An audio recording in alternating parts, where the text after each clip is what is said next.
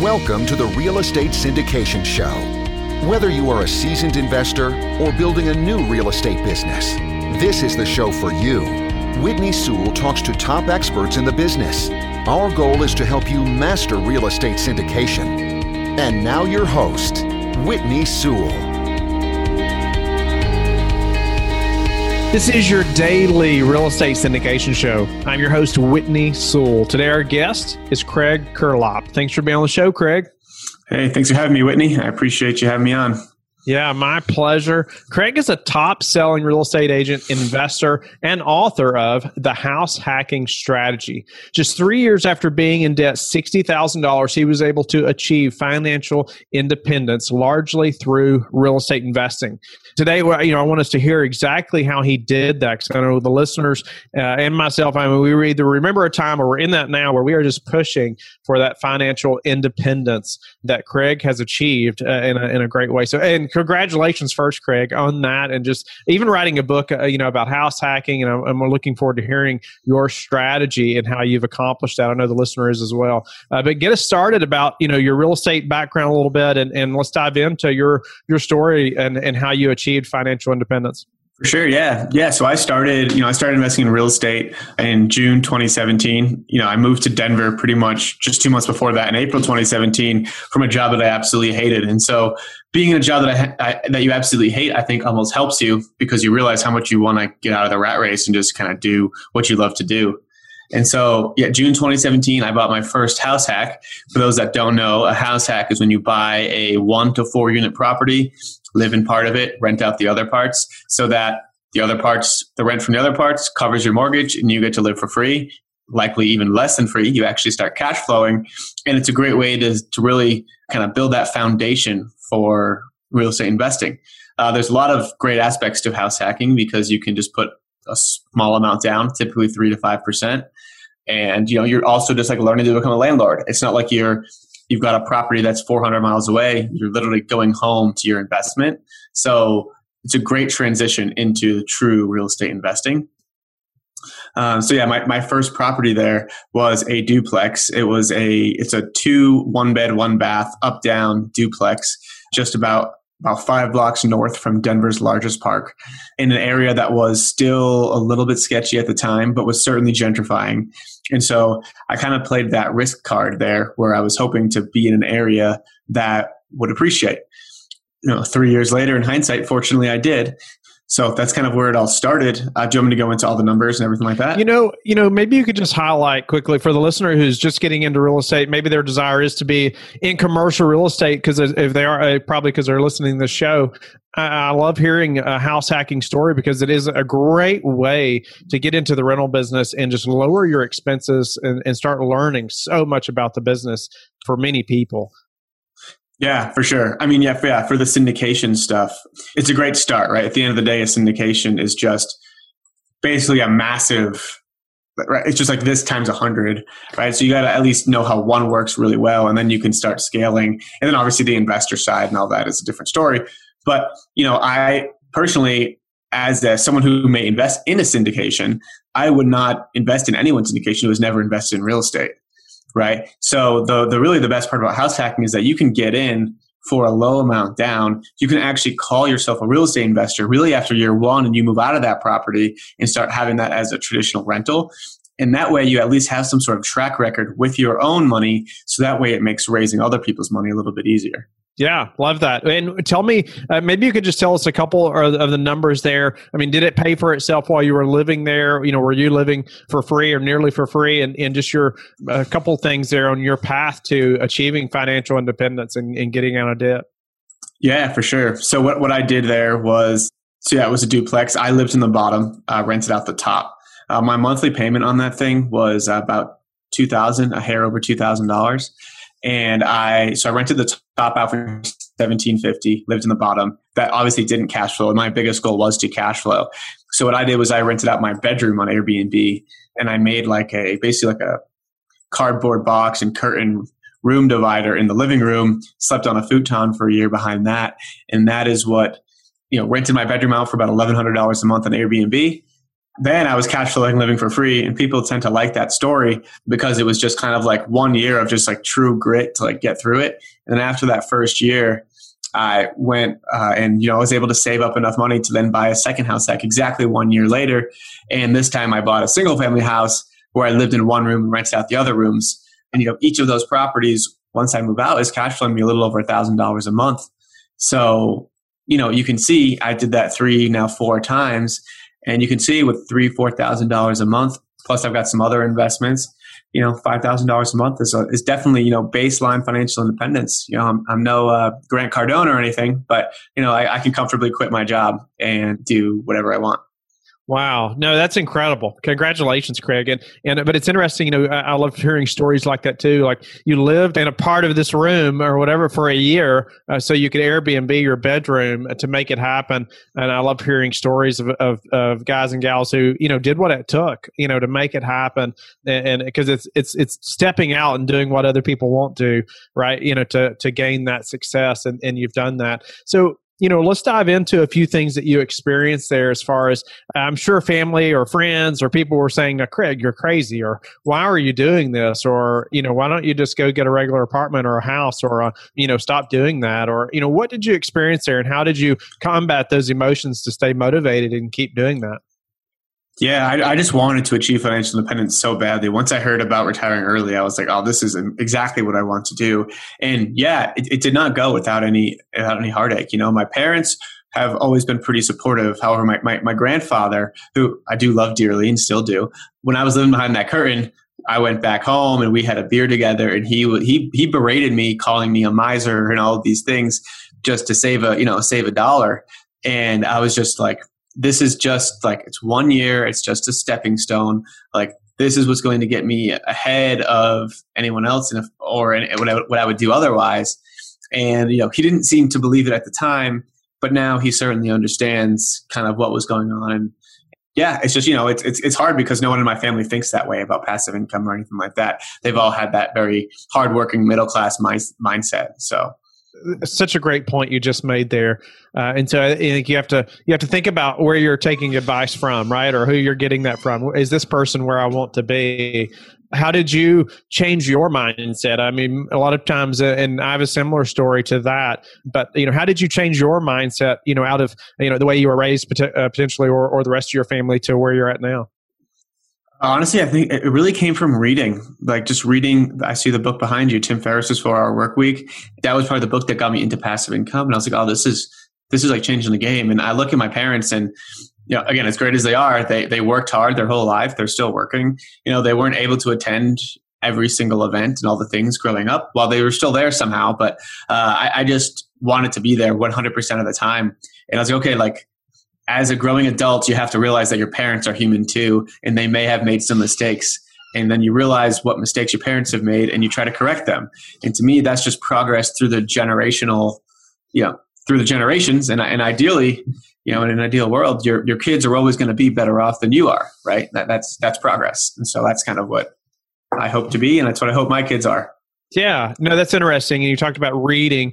We encourage our kids to read and are learning to read. And I'm reading more now than I ever have in my life. And I think similar to what you're talking about, the more I started to read, the more my mindset changed, more my daily habits changed, and just self-discipline, grew, right? In learning what had to happen. What are some other key steps that maybe you made to gain that financial independence that maybe your friends were not making, or even your family? Yeah, it was really just increasing that gap between the amount of money you make and the amount of money you spend. So, I was spending like in that first year, like I didn't drink. I was like so focused on achieving financial independence. Never went out to eat, bike to the grocery store, bike to work. I actually rented my car out on Turo, which is like Airbnb for car rentals.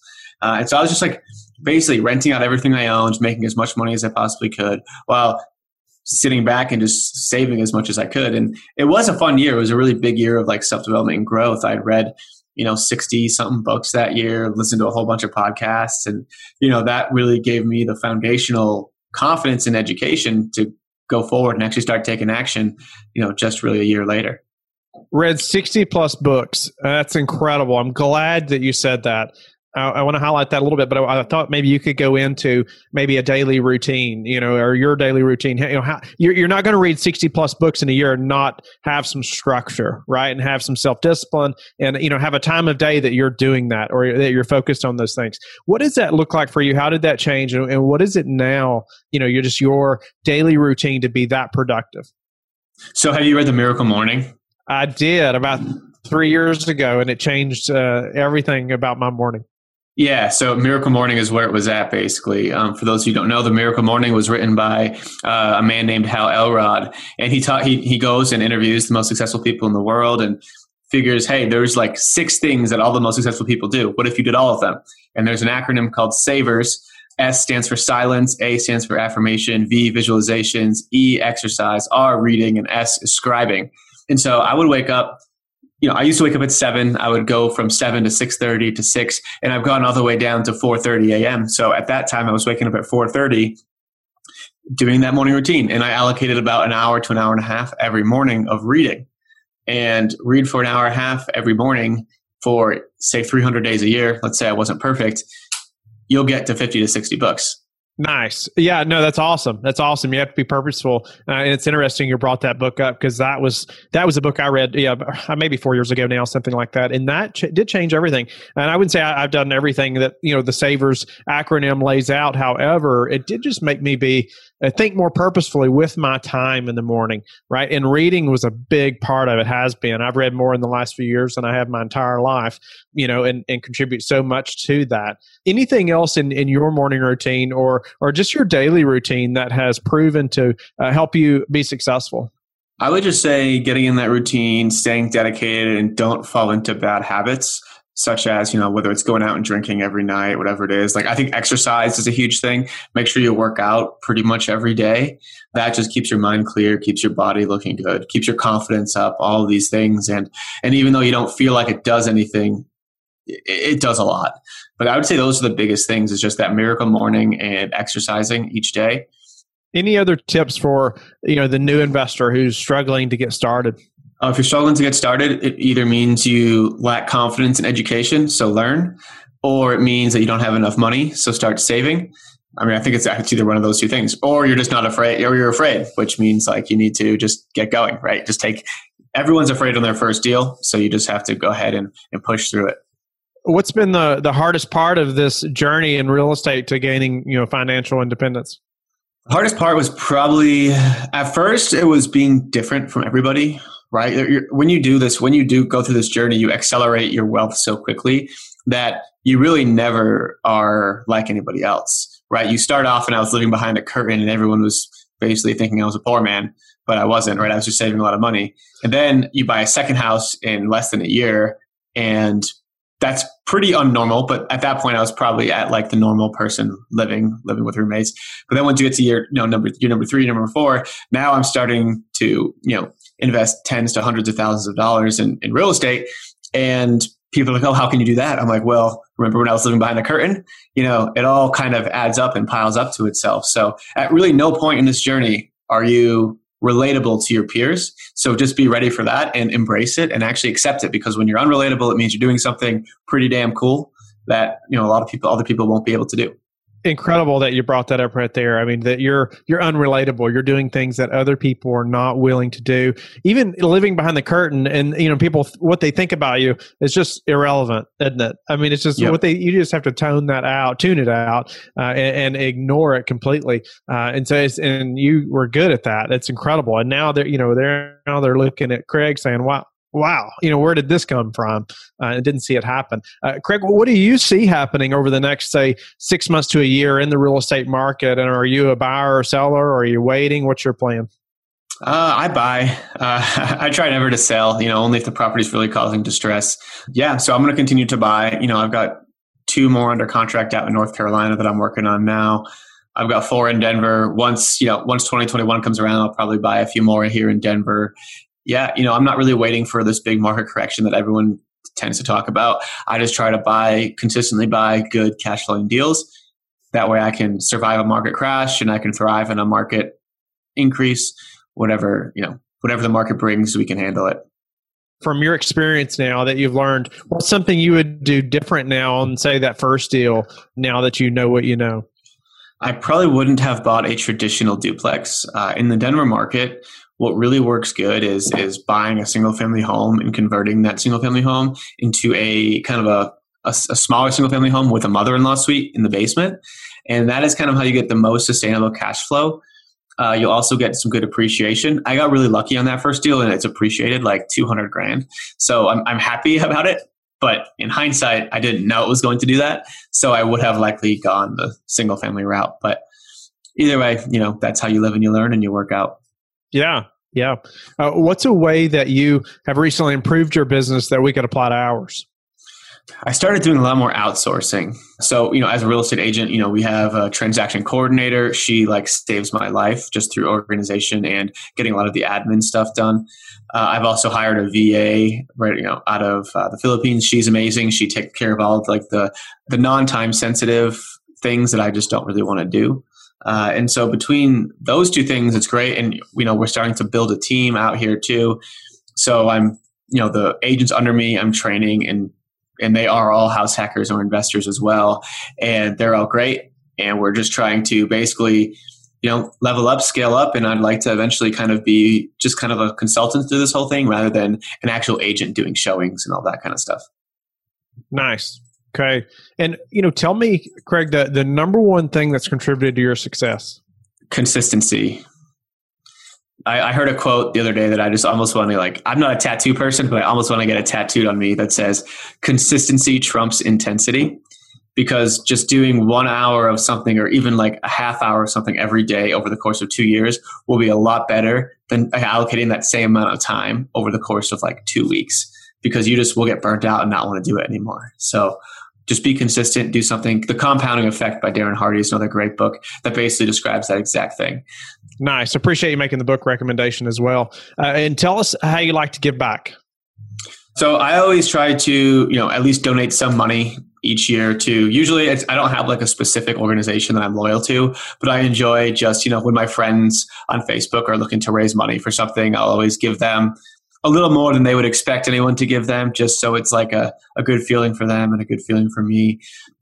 And yeah, I don't give as much of my time as I probably should, but I feel like that kind of, I used to give a lot more of my time before I had a little bit more money, but now I'm okay not giving up my time and giving some more money. So, and then obviously, just helping others and trying to put out content to help others build wealth through real estate investing. We've helped a lot of house hackers and investors out here achieve financial independence or come pretty close.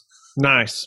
Craig, I'm grateful for your time. It's an incredible story that you have. Congratulations again just on your success and doing the hard things that nobody else is willing to do. Living behind a curtain for a year is not something most are willing to do to achieve anything, much less just have the consistent daily habits that you have talked about and just illustrated through your success. So, Craig, thanks again for your time. Tell the listeners how they can get in touch with you and learn more about you.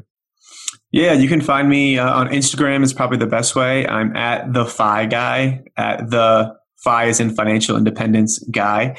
And you could also, thefiteam.com is our agent website if you're in the Denver area, or you can always find me on Bigger Pockets as well. Don't go yet.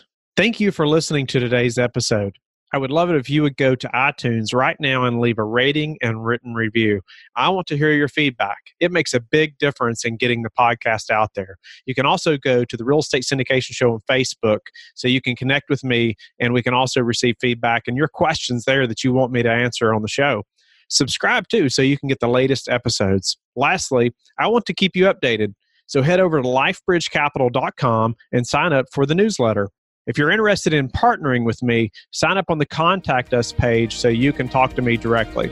Have a blessed day, and I will talk to you tomorrow. Thank you for listening to the Real Estate Syndication Show, brought to you by LifeBridge Capital. LifeBridge Capital works with investors nationwide to invest in real estate, while also donating 50% of its profits to assist parents who are committing to adoption. LifeBridge Capital, making a difference, one investor and one child at a time. Connect online at www.lifebridgecapital.com for free material and videos to further your success.